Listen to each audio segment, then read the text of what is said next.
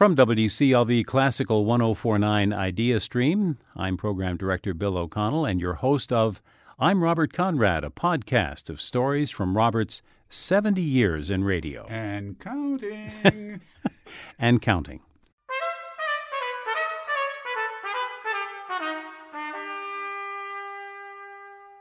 We've learned that the great Robert Conrad has feet of clay. Bach's Mi minor bass? Sheesh. This episode asks the question, who needs a key when you have a good length of pipe? There are lots of stories about radio announcers being locked out of their studio or out of the radio station. And that happened to me out at Radio Ranch. It was a Saturday evening, and I believe we had a Chicago Symphony broadcast on the air. Now, one of the nice things about Radio Ranch was that there was a parking garage. In fact, we had a Parker of the Month situation for the staff that it rotated. A person would get to park inside in the garage, and then I parked in the other one, in the other slot. Well, anyway, I had something in the car that I wanted, and so I went and to go out to the car, and the door locked behind me. So there I was in the garage, and fortunately I could open the door to the garage, but was I going to be able to get in the front door? Well, as you remember, at Radio Ranch, we had sort of a theater opening. You came in, and to the right was a ticket window, and then a door. Well, the ticket window was there, and the old front door was there, but I couldn't get the second door open. So I went back to the garage and found a long pipe, came back in, and started to break the window, the ticket window, which my partner, Pat Patrick, who was very concerned about whether people might try to break in to WCLV, had made unbreakable. So there you are, you're stuck in kind of an airlock. There's a door and then an interior door. Yeah. You tried breaking this window, and the glass is unbreakable. So I just kept at it. Oh, you kept at it. I kept at it, and finally, I got a little hole, and I worked, and then I finally made a hole in the glass that was big enough for me to crawl through. And this took me maybe a half hour. In the meantime, the Chicago Symphony has continued to play, so there was no interruption with the programming. He said proudly. Monday morning came, and Pat Patrick, my partner, came in. And Pat Patrick, who it must be said, was a famous penny pincher, and I think that's putting it politely. That's right, and a professional Scotsman, as a matter of fact. And he saw this broken window, and he said, "What the hell is going on here?" Well, I came out, and I explained to him what had happened. He was not happy. he was not happy. I have a lockout story from San Francisco. It was Christmas morning. Being so far up in the management structure of KDFC, it was I was on the Christmas morning 6 a.m. shift and had to go in and switch out tapes because the station was fully formatted, and there was just enough music to get us to just before 6 a.m. So I'm outside at 5:30.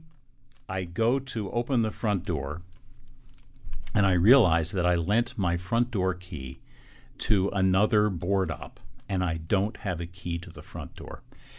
And so I knew where the sales director lived, not far from the station, drove to her house, tried ringing the doorbell. The house was black. I tried ringing the doorbell, throwing stones at her window, anything, nothing. She must have been out of town, and that's understandable. It was Christmas morning.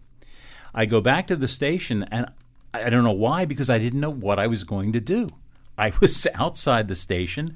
I'm looking at my key ring, making sure that damn key wasn't there, and I just looked at the door key to our apartment building, and for some reason walked up to the door, shoved the key in, it fit, I turned it, it opened the door, and through into the station I went. The front door key to our apartment building matched the front door key of the station. Somehow, I don't know, Christmas miracle, honest to God, it happened. And you didn't lose any programming. And didn't lose any programming. So there we go. Our locked out stories all end happily. Mark, you locked yourself out at Terminal Tower. Oh yeah, it was a situation where sort of secure locks in the stairwell. You would leave the station, and I always made sure I unlocked the front door when I left the station to use the restroom in the stairwell, because why mess around, right? So you can let yourself into the stairwell, but you need a key to get out of the stairwell, and you need a key to get into the restroom. So I went to the restroom, left the key on the counter, the sink counter, went out of the restroom, and I'm in the stairwell. Can't get back into the restroom, can't get out of the stairwell. We're 15 floors up in the Terminal Tower. These are big floors. And so I thought, well, let's see. I had an LP on it. Was Ravel's Mother Goose. I said, I've got about 25 minutes left in here. your mind. Oh, yeah. I thought this is exactly how much time I have. So I go pounding down the stairs, flight after flight after flight after flight, and I'm thinking, boy, when I get to the bottom, those guys are going to laugh at the guard station there. Get to the third floor, and that's it. You're on the third floor. You don't know where you are. I have no idea how to get to the first floor from the third floor. So I'm opening doors and coming up on dead ends. And at one point, I opened a door and found myself in a room of antique wheelchairs, the kind with the high cane backs and the wooden. You must have thought this was a dream. I thought I'd entered the Twilight Zone. So eventually, I found a door that said, do not use this door, alarm will sound. I said, that's got to be it. And the alarm went off, and I was down on the first floor, and they were amused. So I got up. They said, send me back up. And fortunately, I'd left the front door unlocked. So I got off the elevator, ran into the station, and the record was still playing. No programming was lost. So we all have happy endings to our locked out stories. Although I made my partner pissed off. Yeah. I'm Bill O'Connell. I'm your producer, Mark Satola. And I'm Robert Conrad.